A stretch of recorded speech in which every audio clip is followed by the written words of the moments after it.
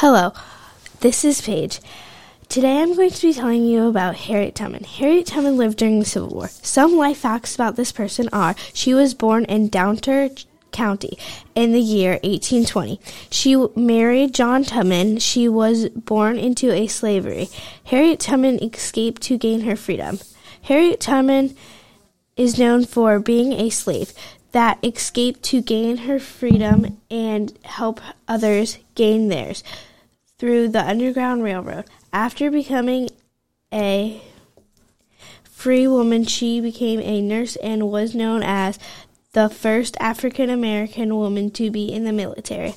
And some interesting facts about this person is Harriet Tubman's real name was Araminta Ross, and she was hit in the head with a 2-pound weight.